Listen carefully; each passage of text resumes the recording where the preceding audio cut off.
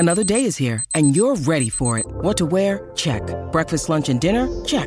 Planning for what's next and how to save for it? That's where Bank of America can help.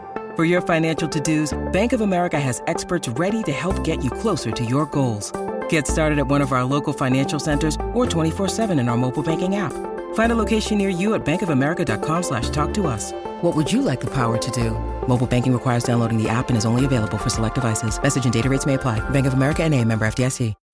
When you need mealtime inspiration, it's worth shopping Kroger, where you'll find over 30,000 mouth-watering choices that excite your inner foodie. And no matter what tasty choice you make, you'll enjoy our everyday low prices, plus extra ways to save, like digital coupons worth over $600 each week. You can also save up to $1 off per gallon at the pump with fuel points. More savings and more inspiring flavors make shopping Kroger worth it every time. Kroger, fresh for everyone. Fuel restrictions apply.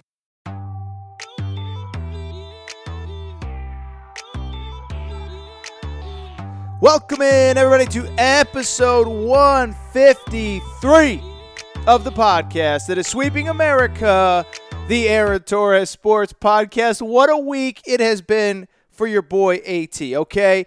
So for those of you who are not aware, I am currently in, when I last recorded, the big topic that I presented, right, was RJ Barrett to Australia. And I kind of gave you the reasons why it was okay, it wasn't okay, whatever, blah, blah, blah, blah, blah. I didn't realize, but I wrote an article after that basically said the exact same thing in this podcast, and it started an international controversy. I don't know how, and I don't know why, but the term thunder from down under, it is a real thing, and it is terrifying. My mentions have been ablaze on Twitter for the past 48 hours or so, so I'm going to talk about my beef with the entire continent of Australia.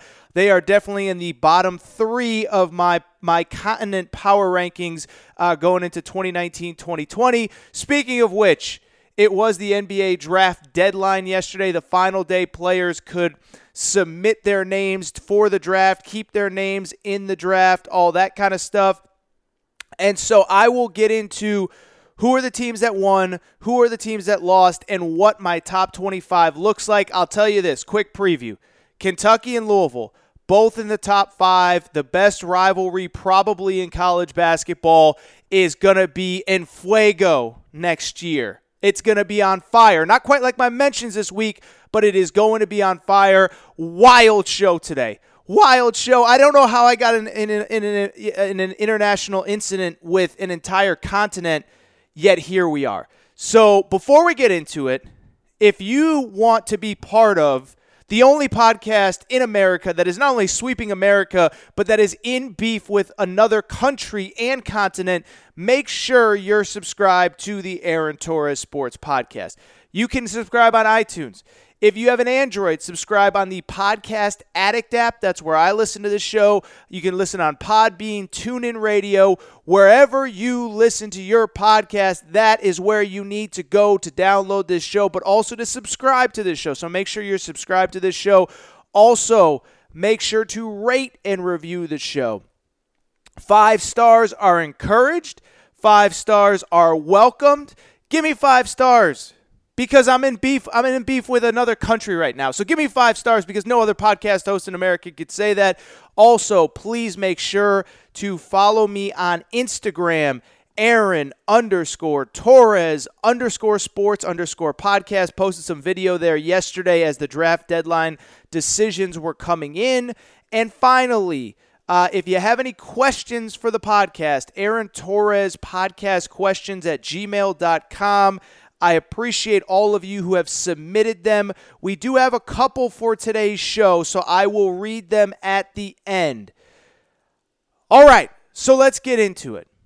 Because I am in a long-standing 48-hour beef with the continent of Australia, okay? I didn't wake up on Tuesday morning. I actually woke up feeling awful because it was the day after my bachelor party, but I certainly didn't wake up thinking that I would cause an international incident by the end of the day. Most of you probably at least have tangential understanding of what happened, but for those of you who don't, here goes. So you guys know, because I talked about it for 35 minutes on the show last week, or on Tuesday, that RJ Hampton, 5-star guard from the Dallas area, really good player, decided that he wanted to go spend his 1 year rather than going and play college basketball overseas, and he picked the Australian League. And his argument for picking the Australian League was, he said, this is going to best prepare me for the NBA. And if you listen to this show, you know that I poked holes in that. I just don't agree with that sentiment. I don't agree that going to Australia is the best place to prepare for the NBA. Now, look, I will say this. I'm not saying, I never said college basketball is the best place to prepare for the NBA. Never said that. Never said that. All I said was Australia ain't it. If this is really about the best place to go play college, to prepare for the NBA, Australia ain't it. A league where they only play 28 regular season games. A league where Andrew Bogut was the league MVP. A league where Isaac Humphries, who couldn't get off the bench at Kentucky, was your rookie of the year. And oh, by the way, this past season, Harry Froling, who came at me on Twitter this week, by the way, he was rookie of the year this past year, and he couldn't get off the bench at Marquette. And so, as I said on this show last week, if it is really about being best prepared for the NBA, I said, frankly, he should probably go to the G League. And if he didn't go to the G League, there are a lot of great leagues in Europe. I just never bought the notion that Australia was the best place for him to develop. Didn't think that was a hot take. Didn't think it was a big deal. And oh, by the way, if he had just said, I think that this is the best place for me, period, they're going to pay me a little something, I'm going to be a professional, I'm going to be able to work on my craft while collecting a paycheck, I can't hate on that. How can I hate on a kid that wants to make a little money playing basketball at 18 years old? That's great. That's the dream. I wish I could have gotten paid at 18 to play basketball. So I had no problem with, if he had just said that, if he had just said, I think this will be better than me, this will be better than Europe for me because I can acclimate to the culture better, because my family who's coming with me can acclimate better. Like, that's fine. I would have had no problem with that. And by the way, I don't have any problem with it. And I think the one thing, you guys know me, I don't have any issue with the idea of the kid skipping college, right? Because I cover college basketball, everybody said, oh, well, you're just defending college basketball. No, man, I don't really care. I really don't care. College basketball is going to be fine without R.J. Hampton. They're going to be fine with the next kid that either goes overseas or chooses an alternative path. College basketball is going to be fine. We're still going to watch the games. We're still going to watch Duke, Carolina, Louisville, Kentucky, Michigan, Michigan State, whatever. Like, we're going to watch those games. And so it was, I didn't think, a very hot take. Okay, so I said all that on this podcast on Tuesday, and then I basically wrote a very similar article on Tuesday. Now, I will say this, a couple things. One, the headline may have been a little too aggressive. Here was the headline. There's no proof New Zealand will better prepare R.J. Hampton for the NBA than college hoops. So, by the way, I don't necessarily disagree with the headline. The one mistake that I did make in the article was that I never explained what the better alternative would be for R.J. Hampton. And by the way, I'll admit this. Not only is Australia mad at me, a lot of you guys told me, hey, AT, this wasn't your best work, whatever. Okay, it happens. Not everyone has their best day at work every single day. I don't regret the article, though. The one thing that I do regret is this, and the one thing that you guys have to understand about the writing process is when you're trying to write an article, there's times where stuff just doesn't fit, right? Like you want to say something, but there's really no place to put it in. And so I wrote the article. I made the argument that I don't think Australia is the best place for R.J. Hampton if it really is about best preparing himself for the NBA. I don't think playing in a league where Isaac Humphries can win Rookie of the Year is the best place to prepare yourself for the NBA. I don't think playing in a league that only plays 28 regular season games when you're supposed to be preparing your body for an 82-game regular season. Don't think that's the best place to play if you're trying to prepare for the NBA. The one thing I didn't do, and if you read the article, I can see where this could be misconstrued, is I didn't actually list better alternatives. And so because I never said in the article the way that I said on this podcast on Tuesday, I never said, hey, if it's really about just the best place for basketball, then go to Europe. Go to the G League. You don't have to go to college basketball. But, oh, by the way, I do think there are some merits to what I said about actual college basketball, which is that I know that if you go to Duke or Kansas or Kentucky or wherever R.J. Hampton was going to go, obviously Memphis was in the picture, you're going to get things that I don't think they have in Australia. Every meal is catered. Not even catered. It's prepared by a personal chef. It's prepared by a nutritionist. The facilities are great. And by the way, you know how I know I'm right on that part? Because of the fact that other people have said the same thing. Seth Greenberg from ESPN said this the other day. Here was his exact quote. This was what Seth Greenberg said on this topic. He said, "No doubt R.J. Hampton has a right to chase his dream and get paid, but the notion that he will be developed better playing in New Zealand is just comical. The support staff, facilities, coaching, and stage he will play on pales in comparison to playing on stage pales compared to playing for Memphis, Kansas, or Texas Tech." That was essentially the gist of my article.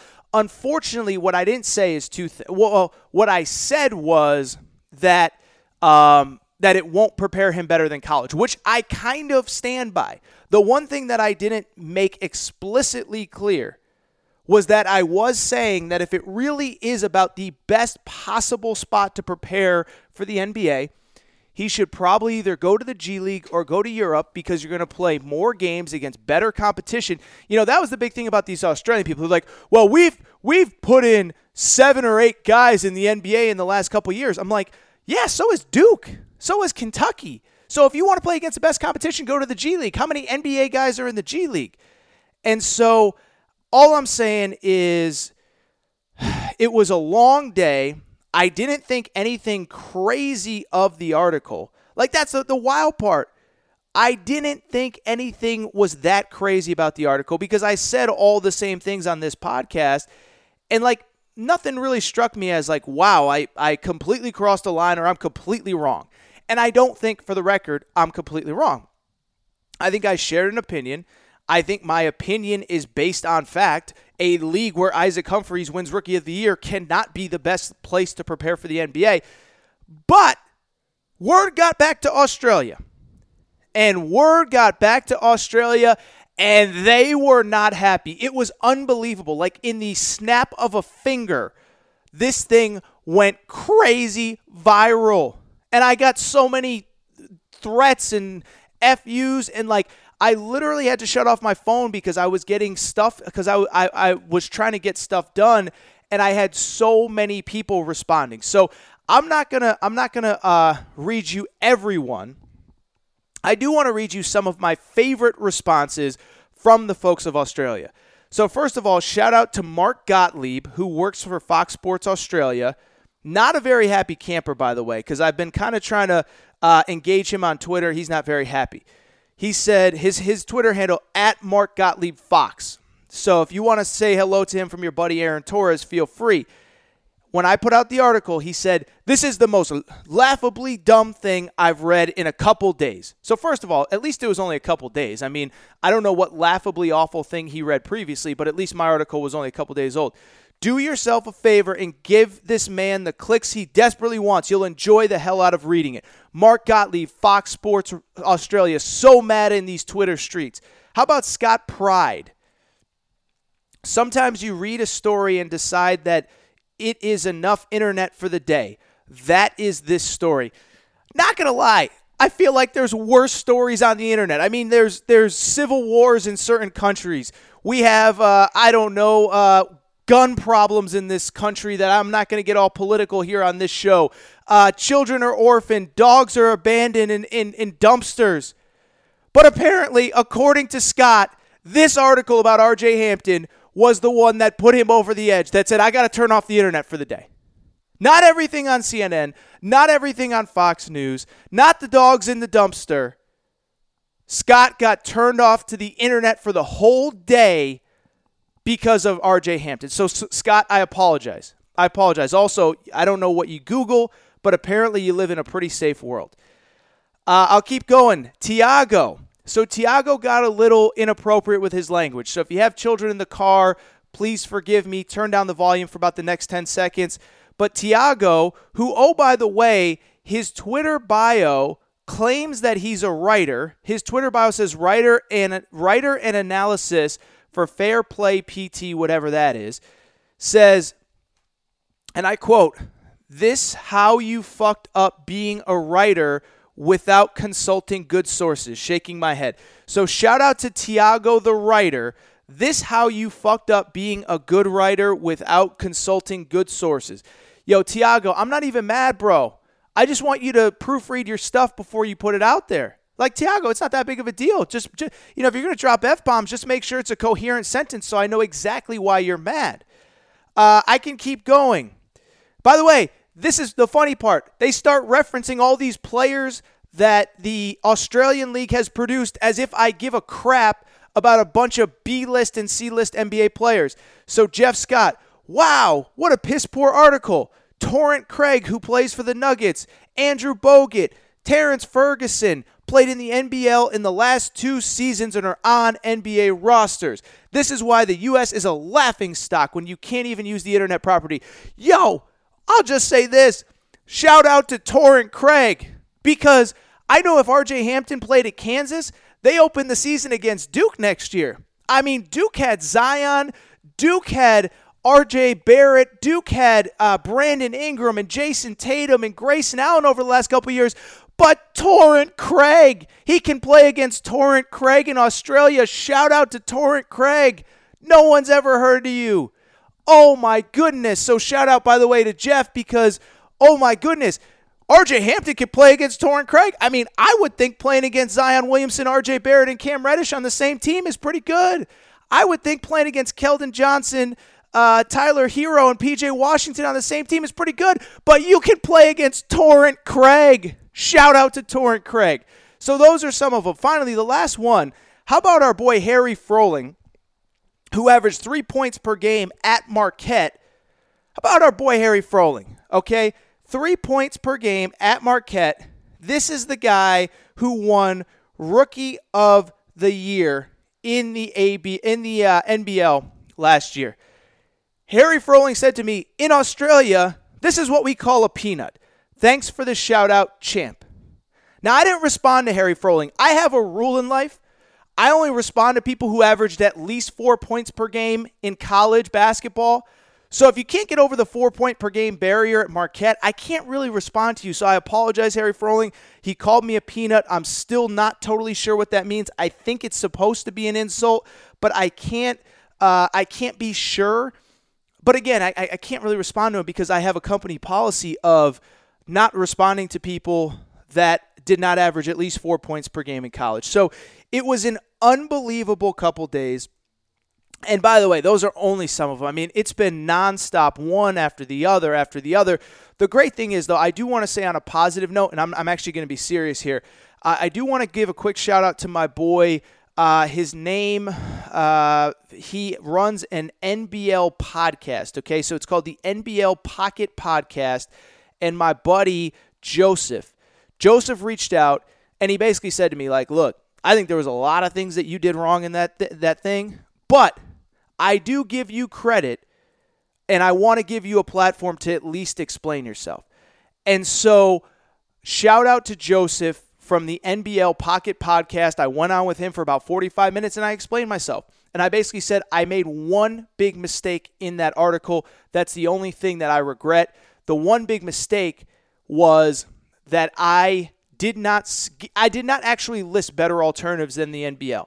I made it seem like a college versus NBL argument, and anybody who listens to this podcast knows that wasn't really the case, which that's my fault. That's my fault as a writer. I need to be better, and I own that, and I respect the people that actually said, like, dude, like, if you're telling me, like, college basketball is just definitively better, like, I don't buy it.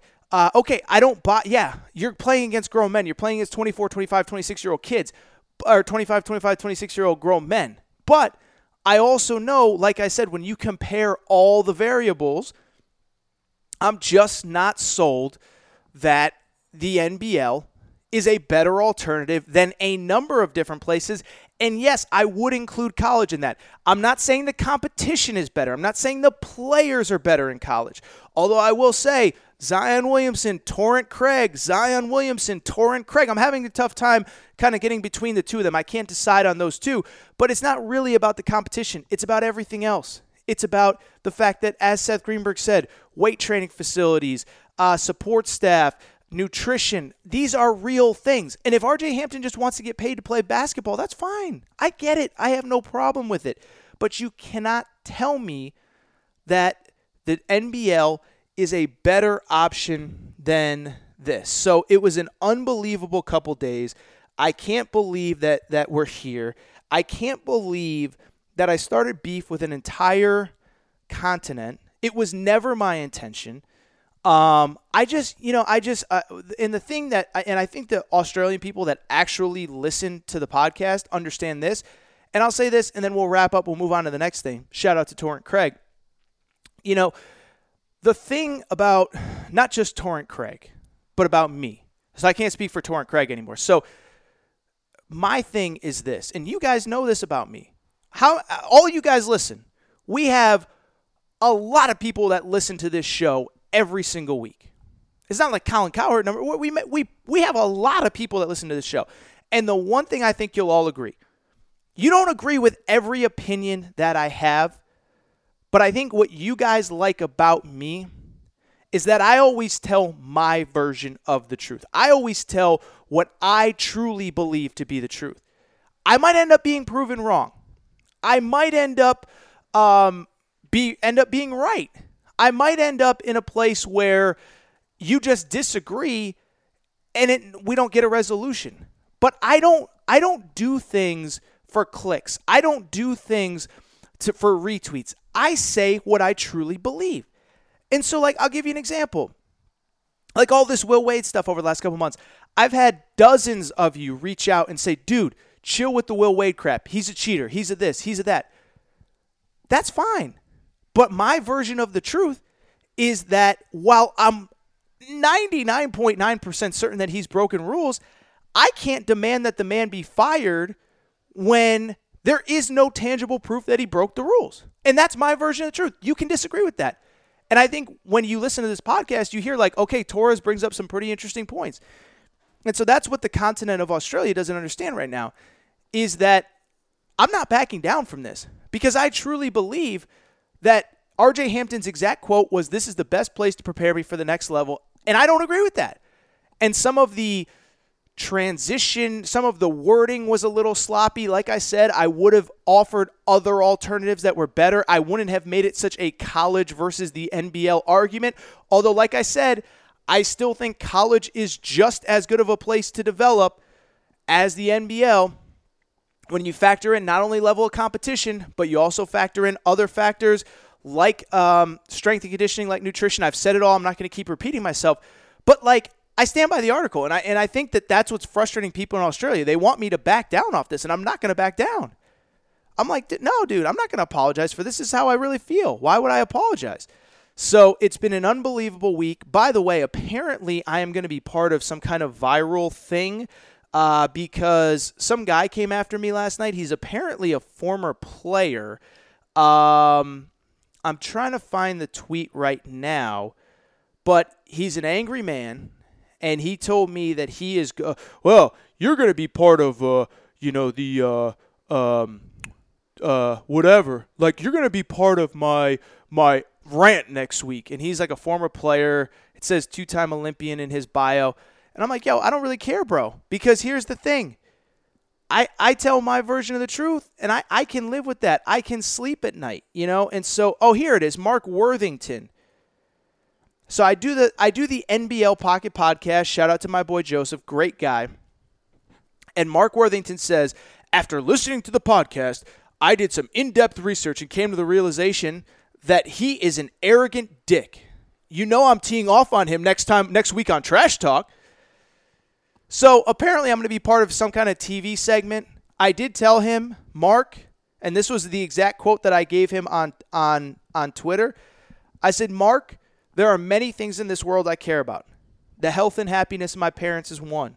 Shout out to both my parents who sometimes listen to this show. Global warming. I care that every abandoned puppy finds a home. Your opinion, Mark, is not one of those things, which only made him madder, which only means he's going to come at me harder in trash talk next week. Shout out to Mark Worthington, two-time Olympian.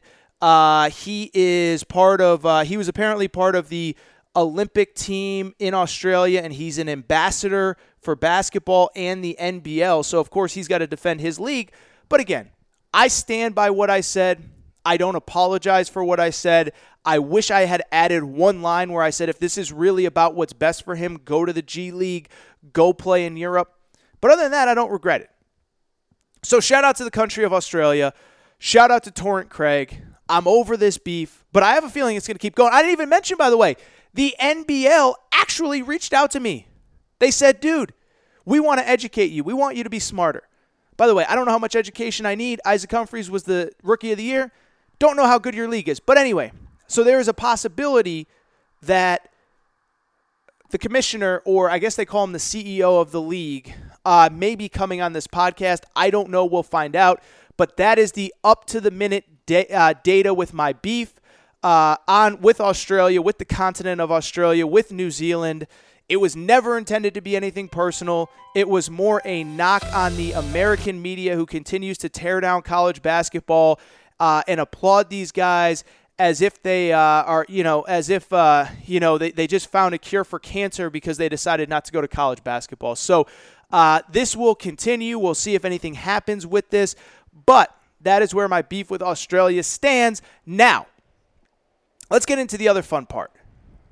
The other fun part, of course, being that Wednesday was the NBA draft deadline. And if you listen to this show, you obviously know, you know what that is. But for people who don't know, I'll just kind of throw it out there.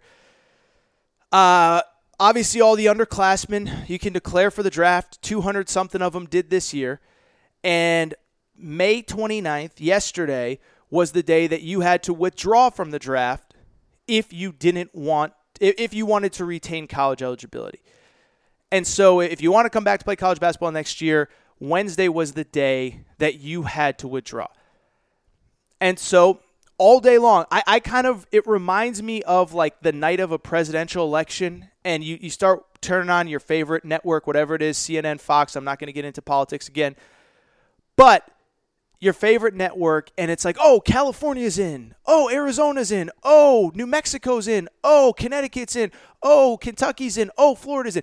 That's how it was all day with college basketball, right? And why I think the parallel works is because whether you're red or blue, some states are coming in on your behalf, some states aren't.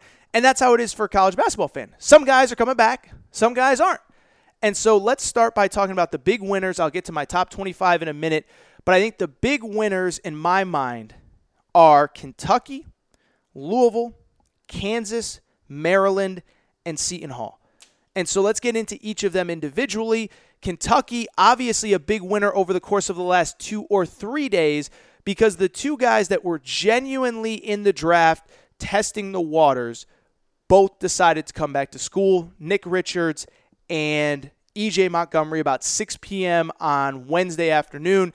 Kept everybody waiting, kept everybody guessing, etc. And so it was a huge day for Kentucky. Obviously, look, they lost early on Tyler Hero, Keldon Johnson, P.J. Washington. But they've known for 4 or 5 weeks now that those guys were going to be gone. That's not new news. But the two guys they wanted back are back. And I think this is obviously great for Kentucky. I think it's obviously great for Kentucky. And I think the X factor, and we all agree probably, is E.J. Montgomery. Now, look, if you don't follow college basketball, and I think most everybody listening does, E.J. Montgomery is a big X factor, even though statistically he wasn't great last year. But in his defense, he was playing against the second best player in the SEC, according to coaches, P.J. Washington, probably the best player over the course of SEC play, and also behind a fifth-year senior, Reed Travis, who was 4 years older than him. And so there just weren't a lot of minutes to be had, but P.J. Washington did show flashes. He did score in double figures a few games, and he was the one guy that you felt like he can make that P.J. Washington type leap next year. Now, will he? That's up to him. I don't know how hard of a worker he is, and I'm not saying he's not a hard worker. I'm just saying I don't know how hard of a worker he is. I don't know what his end game is. I don't know how much he's going to put in the time, but he can be that guy for Kentucky. And why I think he's important, one, I think he can be their star. I think he can be their best player. I love that they have 3 sophomores back, Ashton Hagans, Emmanuel Quickley, and E.J. Montgomery, as well as, of course, who was the other one? Nick Richards, who I just mentioned a minute ago. So I think this is huge, and why E.J. Montgomery is so important is 2 reasons. One, I just mentioned, he can be the star of the team. But the other thing is, and that's obviously a huge reason, like, right, he could be the best player on the team. I think he could be the best big man in the SEC. But I think beyond that, and this is a huge, big deal, is that he creates so much versatility for Kentucky. And I don't know how many of you know Kentucky's depth chart off the top of your head or what their freshmen play like, but basically if Kentucky wants to go big, if they want to play a big lineup, they can put Nick Richards at the center position, E.J. Montgomery at the 4, and then work their way down from there.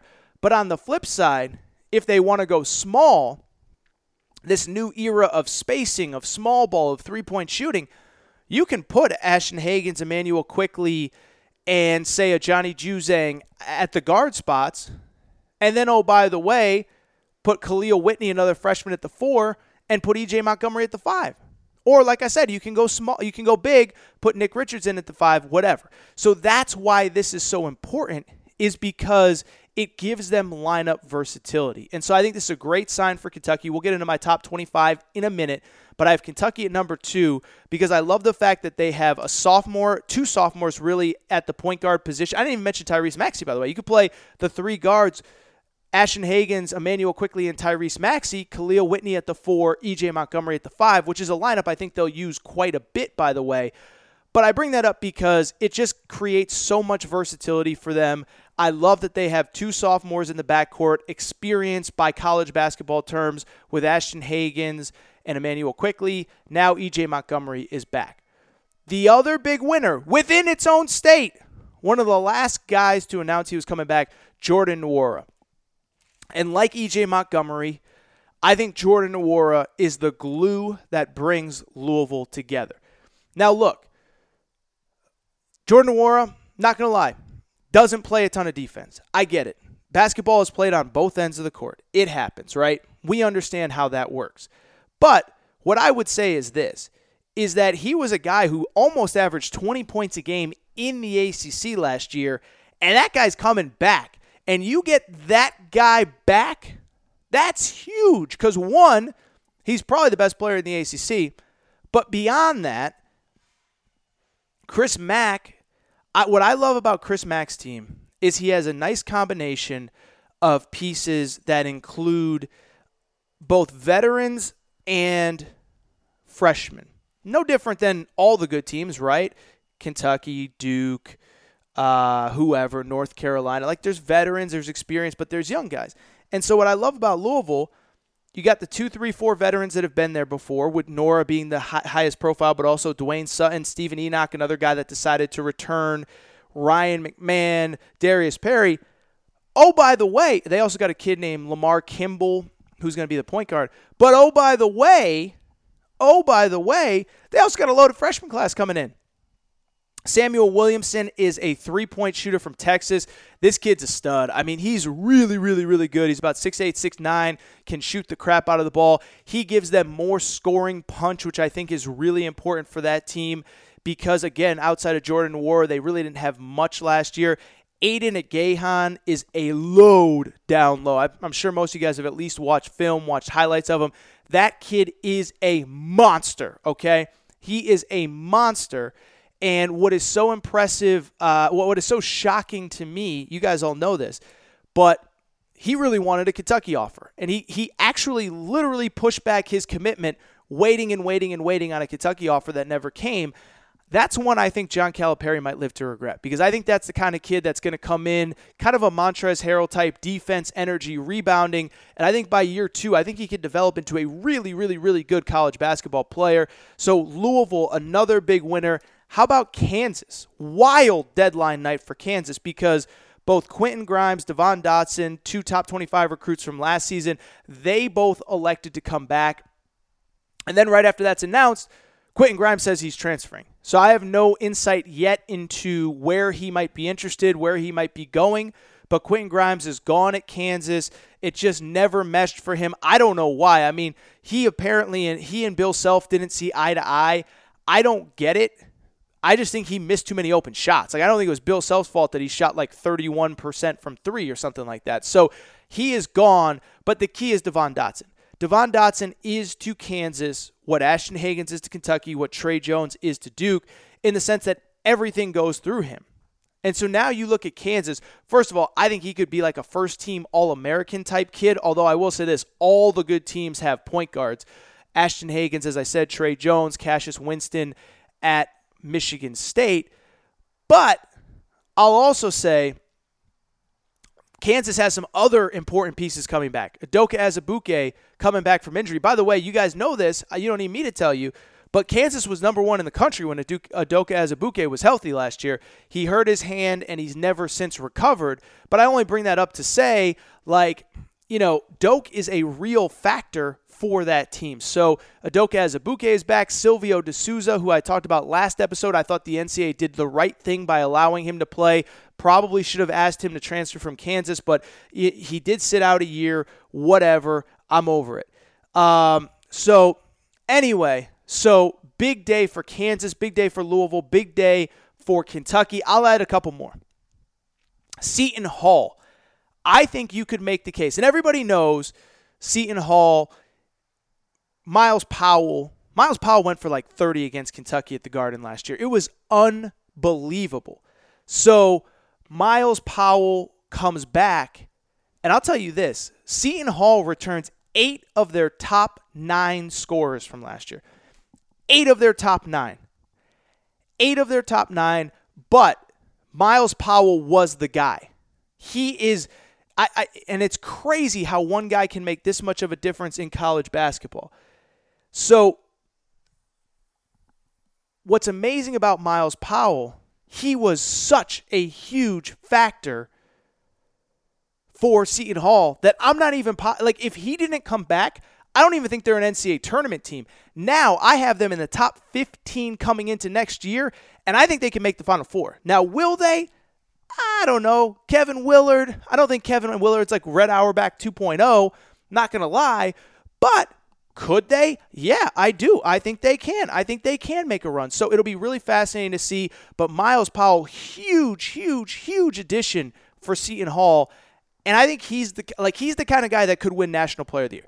He's the guy that could be a first-team All-American, and he's the guy that could put Seton Hall on his back and get them to the Final Four. The last one in the winner category, I will say this.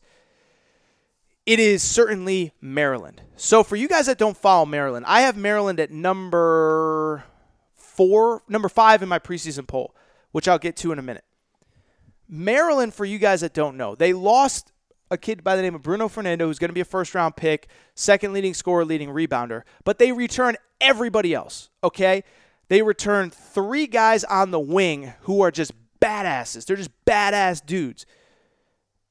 Eric Ayala's name, Aaron Wiggins. Shout out to Aaron Wiggins. Shout out to Torrent Craig as well. Torrent Craig doesn't play for Maryland, by the way, but I just want to shout him out.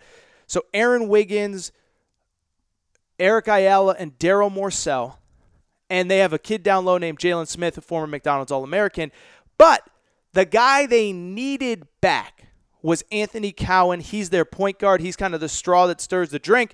He will be a 4th-year player. He is the guy that is the difference for this team. And so now I think Maryland's a legit top 5, top 10 team. You want to put them in the top 10, that's fine. You want to put them at 7, 8, 4, 6, 2, whatever. They're really good. Now, again, Mark Turgeon, he's another one, much like Kevin Willard. I don't think the fan base believes that he's the guy that can get them over the top, but I'm just telling you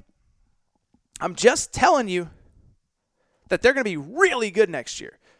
If Michigan State was in the Big Ten, they'd be the favorite next year. But they're really good. Those were the winners of the draft deadline: Kansas, Kentucky, Louisville, Maryland, Seton Hall. The losers, I don't think there were many teams that were really big losers at the deadline necessarily, right? So Tennessee, for example. By the way, I should mention in the winners, LSU, obviously the bad boys of college basketball, but I talked about them last episode. None of their guys really waited till the deadline. Emmett Williams, Javonte Smart, Marlon Taylor, and Skylar Mays all withdrew before the deadline was over. So they're a winner, but it wasn't like a deadline day winner kind of thing. Losers, I'm not really, I don't want to say I'm not keen on it, but I think most of the teams that lost players, they kind of knew for a while that they were going to lose them, right? So everyone's like, oh, Tennessee's one of the big losers at the deadline. Jordan Bones said 6 weeks ago, I ain't coming back. I don't know if I'll get drafted, but I ain't coming back. So whether Rick Barnes really wanted to admit it to himself or not, and I'm not sure, Jordan Bone said from the beginning, I'm not coming back. Grant Williams, you knew for a while, he's probably going to declare, he's probably going to leave. Auburn's another one. Jared Harper said from the beginning, no, I'm not coming back. I don't think you understand. I know I might not get drafted, but I'm not coming back. And in Jared Harper's case, I don't know that I really blame him. He's 5'9", he's a bucket getter. I don't know how playing at Auburn for another year is going to help him unless he grows 5 inches, unless he has a growth spurt, which I don't expect him to have. So people are saying, oh, this team's a loser at the deadline. I don't really know what they were. They knew it was coming for a while. The one that did take a little hit, Penny Hardaway, Memphis Tigers.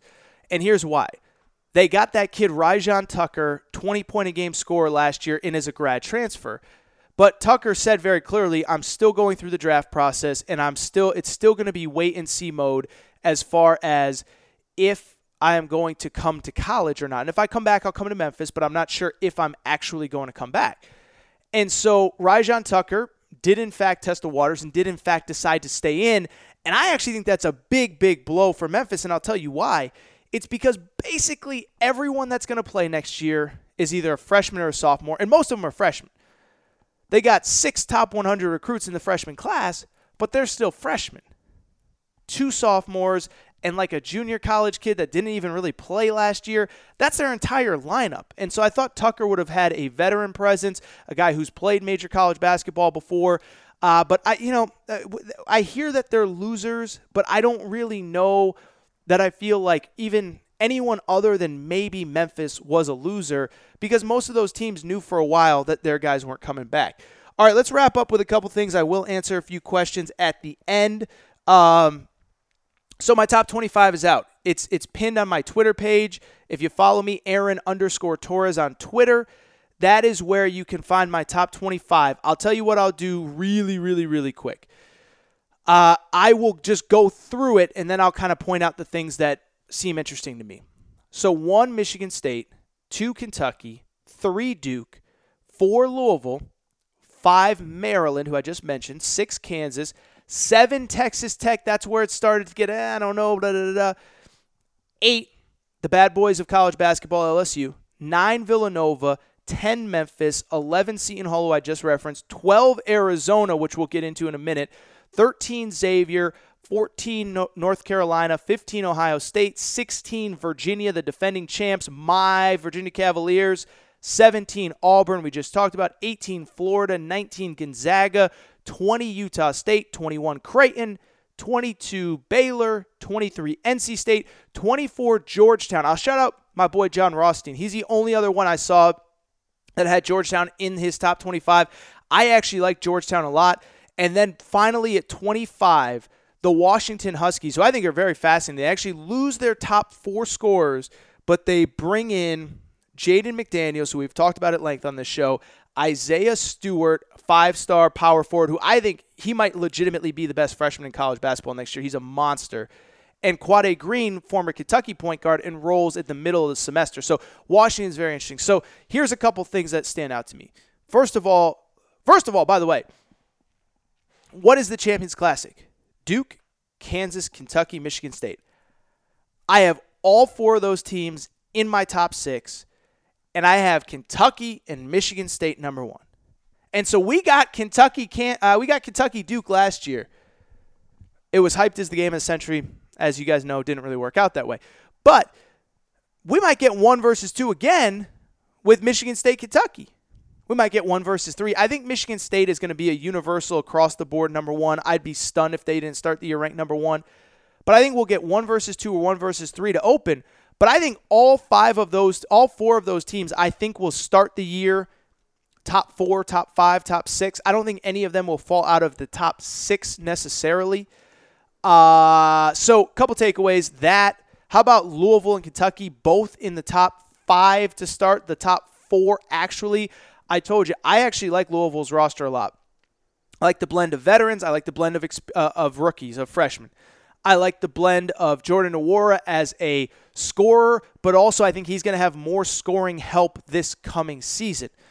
I like the freshman, Samuel Williamson. I like the freshman, Aiden Agahan. I think they're going to be really good next year. So that's a takeaway. How about our FBI boys? LSU, the bad boys of college basketball. Arizona. Literally 6 weeks ago, we didn't know if Sean Miller would have a job, if Will Wade would have a job. Now they both have a job, and I got them both in the top 12. I actually bumped down Arizona because I felt like it was a little bit too high. By the way, I will say this. Texas Tech maybe a little bit too high at number 7. But keep in mind, they lost 5 out of their top 6 scorers last year and went to the national championship game. They just signed a grad transfer named Chris Clark. They just signed a grad transfer named TJ Holyfield. They're bringing in the best recruiting class in school history. So I think Chris Beard's going to figure it out. So 7 might be a little bit too high. I'm not really sure. But back to the FBI boys, Sean Miller and Will Wade. Both those teams are really good. So LSU, it's more a byproduct of the guys that they bring back. As I've already mentioned, Emmett Williams, Javonte Smart, Darius Days, Marlon Taylor, Skylar Mays. Arizona, on the other hand, has a really good recruiting class coming in. And I already know what you're thinking. Oh, they obviously cheated to get them, blah, blah, blah, blah. I mean, I don't know what happens behind the scenes with Sean Miller, but the one thing I will say, there are 2 key guys, Josh Green and Nico Mannion. Nico Mannion is an Arizona native. Josh Green's actually from Australia originally, the place that loves to hate your boy Torres, that loves to hate the Aaron Torres Sports Podcast. But Josh Green, Nico Mannion, both from Arizona. So when Josh Green moved to the States, he moved to Arizona. So both of them are from Arizona. Both of them grew up Arizona fans. I think those 2 might be on the up and up as far as big-time players who committed to Arizona without any, additional, stuff that maybe have been dropped on their doorstep, So Arizona, I think, is going to be really good. They are the favorites in the Pac-12. A couple other thoughts. Kansas I've kind of hit on. How about the Big East? I have 5 Big East teams in this top 25, and I think they're all legitimate. I mean, Villanova, they lose their top 2 scorers, but they bring back everybody else. They bring back a really good recruiting class.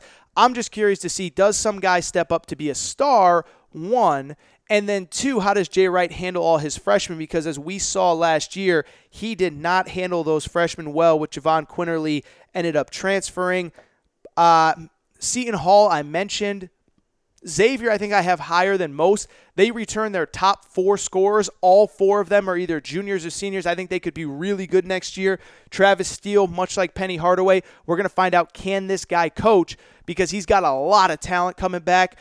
Creighton actually lost their second leading scorer at the deadline. I guess by technicality, they're a loser, but they still bring back 6 of their top 7 scorers. So Creighton will be really good. And then the last one, I mentioned Georgetown.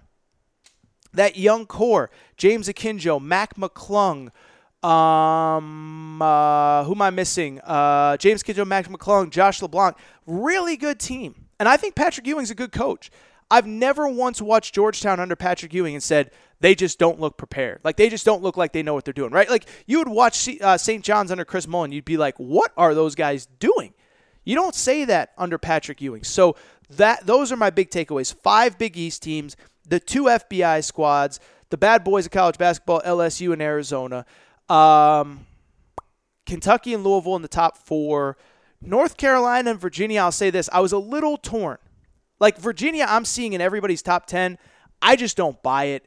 It's like Villanova last year. Everybody had Villanova in their top 5 after they lost 4 guys to the NBA. And I said, I know it's Villanova, But at some point, there's going to be a drop-off. And when Virginia loses its top 3 guys, DeAndre Hunter, Ty Jerome, and Kyle Guy, I don't know how there's not a drop-off. Now, is it going to be extreme NIT drop-off? Of course not. I just don't think they'll be like elite. North Carolina, I've said this on this show before, Cole Anthony, I think he's going to have a Trae Young-like impact. I'm not saying he's going to win National Player of the Year. I'm not saying he's going to lead the NCAA in points per game and assists per game like Trae Young did. But I think he's a really, really, really good player, and I think he's going to have the ball in his hands, and I think that he is going to, like, North Carolina is going to ride and die with him, right? Even last year with Kobe White, they had Luke May, who was a senior. They had Cam Johnson, who was a senior. They had some older guys. Next year, it's all a bunch of freshmen and grad transfers, and so they're just going to hand them the ball and say, go.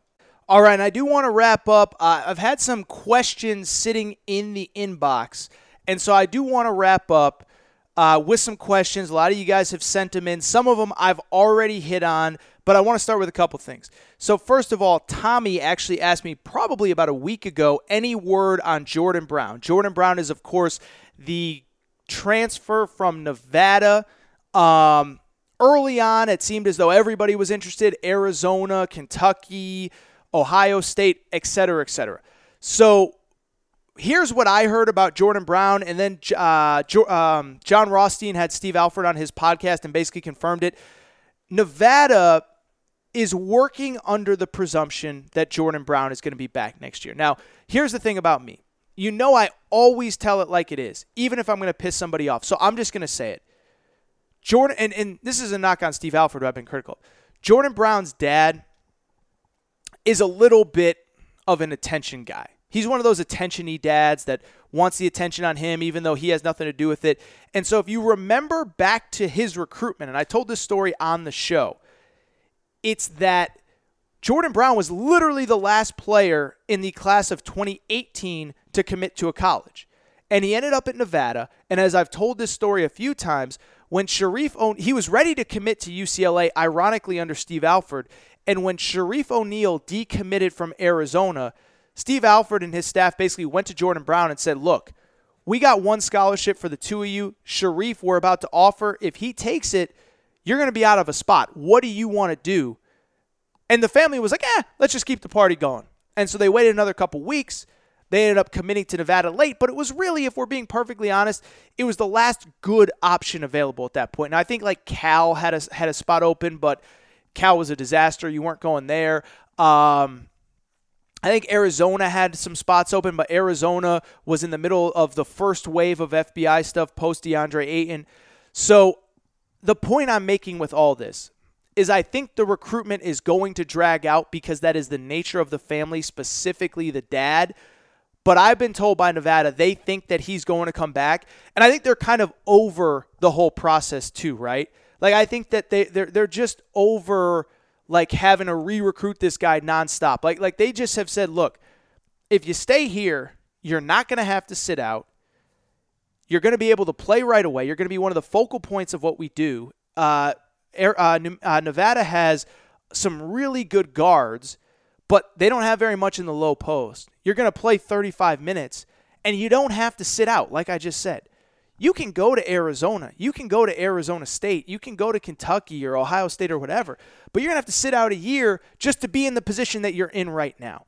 And so because of that, that is kind of my understanding of things, is that Nevada is working under the assumption that he will be back. That could change any minute. We could hear about another visit. I know he's visited Arizona, I think Arizona State and St. Mary's maybe. But at this point, it's kind of just like, dude, like, come on. Like, make your decision, whatever. And I don't even necessarily blame Jordan Brown. I kind of blame the dad. So Curtis writes in. A couple things, actually. So shout out to Curtis. He sent me a few questions. He asked me the biggest winners and losers of the draft deadline. I just hit. He also asked me about my thoughts on Juwan Howard. I touched on Juwan Howard when he was hired, but Curtis asked, who are the assistants that he should be going after? Will this be better or worse for Michigan in recruiting? I think the big thing with Michigan recruiting is I don't think we know what Juwan Howard's profile in recruiting is going to be, right? And so I don't know if it's better or worse because John Beilein recruited guys to his system, John Beilein recruited guys that worked for him that at a lot of other places they wouldn't have even been recruited to. I mean, the stories go on and on, but like Karis LeVert, who's like an NBA all-star caliber player, Michigan was his only big-time offer. Trey Burke, until late, Michigan was his only big-time offer. Jordan Poole, who's in the NBA draft right now, is a guy that I think he was like a top 75, top 100 recruit. So I think Juwan Howard's recruiting may be better on paper. Maybe better in the 24/7 rankings. It may be better in the whatever rankings, Rivals, whatever rankings you use, ESPN. I don't know that the players are going to eventually become better than they were at Michigan because I think John Beilein was the best talent evaluator and developer in college basketball. As far as his staff, I'll say this. I saw yesterday that he wants to bring on Phil Martelli in a full-time role. That better be a non-recruiting role. Now, they have these roles, special assistant to the head coach, kind of in which you're basically helping the head coach with scouting report, game planning, stuff like that. But Phil Martelli ain't built to be on the road recruiting. I mean, Phil Martelli's been one of the really outspoken guys about how he doesn't like where recruiting went over the last 10, 15, 20 years. And if you're bringing him on as that kind of staff member, as a guy that's going to be on the road, I think that's going to be negative.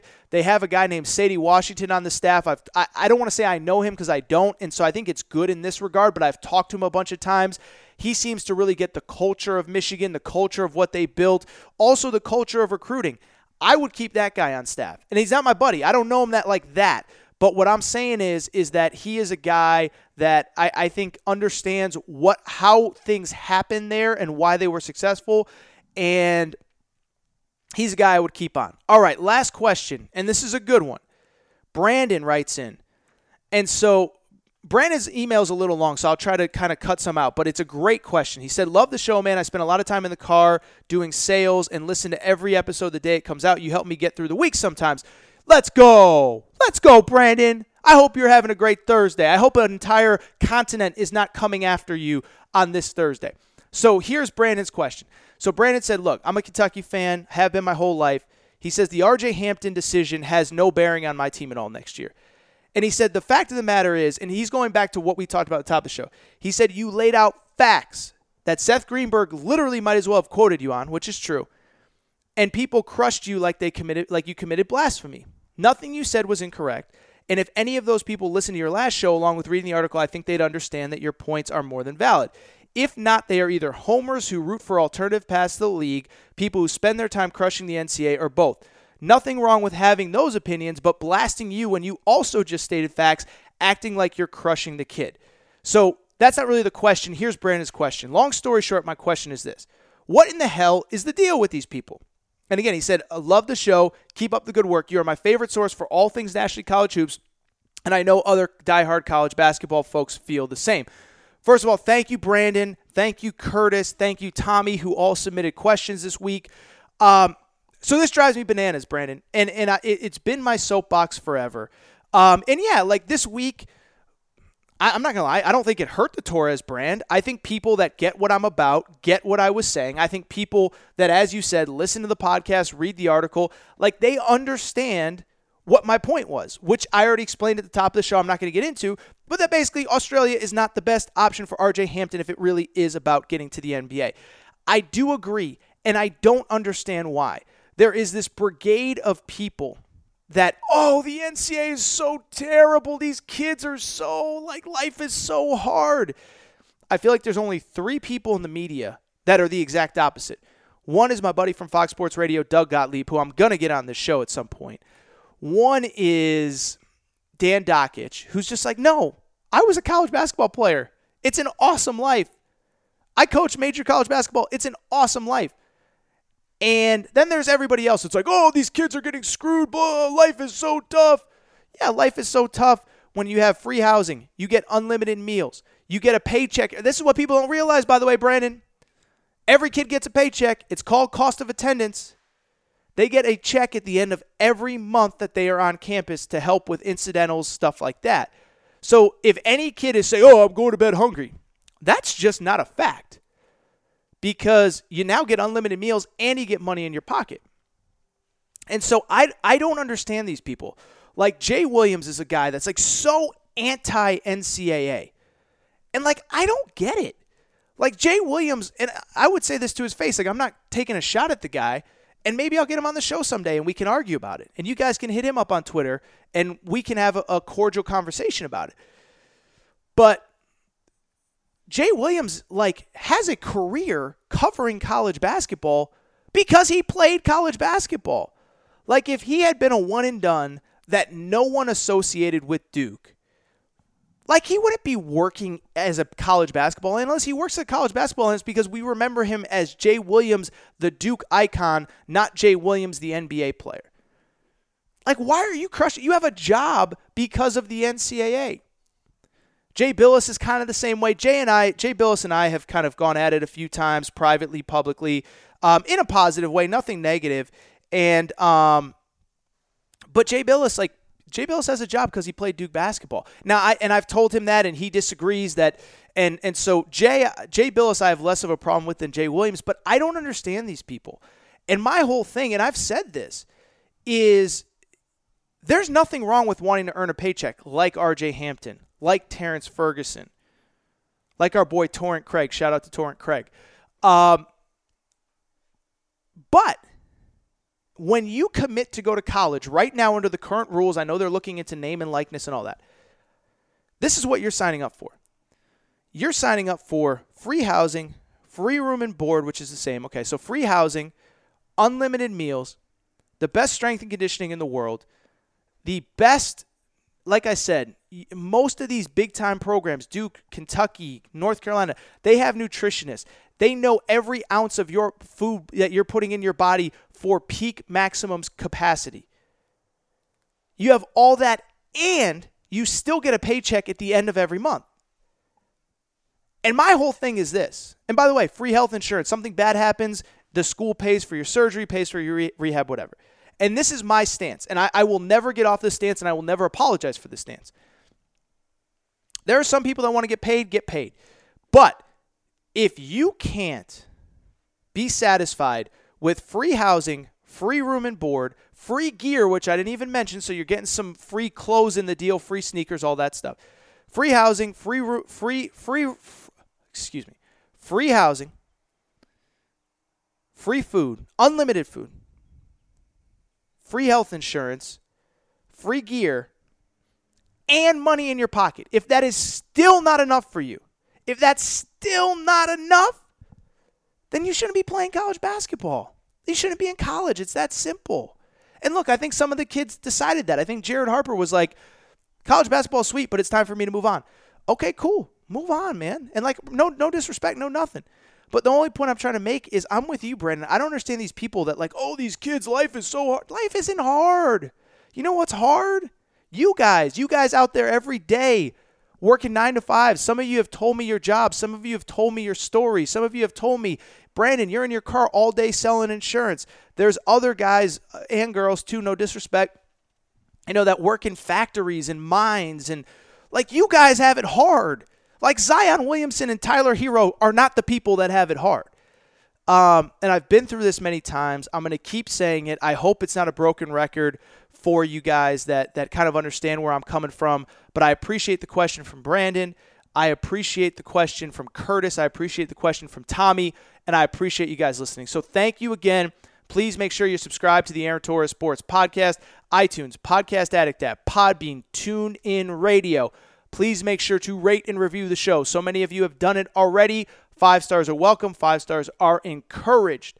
Also, make sure to follow me on Instagram, Aaron_Torres_sports_podcast. And send in podcast questions. I couldn't remember the last part. Lay off me, okay? It's been a long show. Aaron Torres podcast questions at gmail.com. That is all for today's show. Shout out to Australia. Shout out to Torrent Craig. I will be back Monday.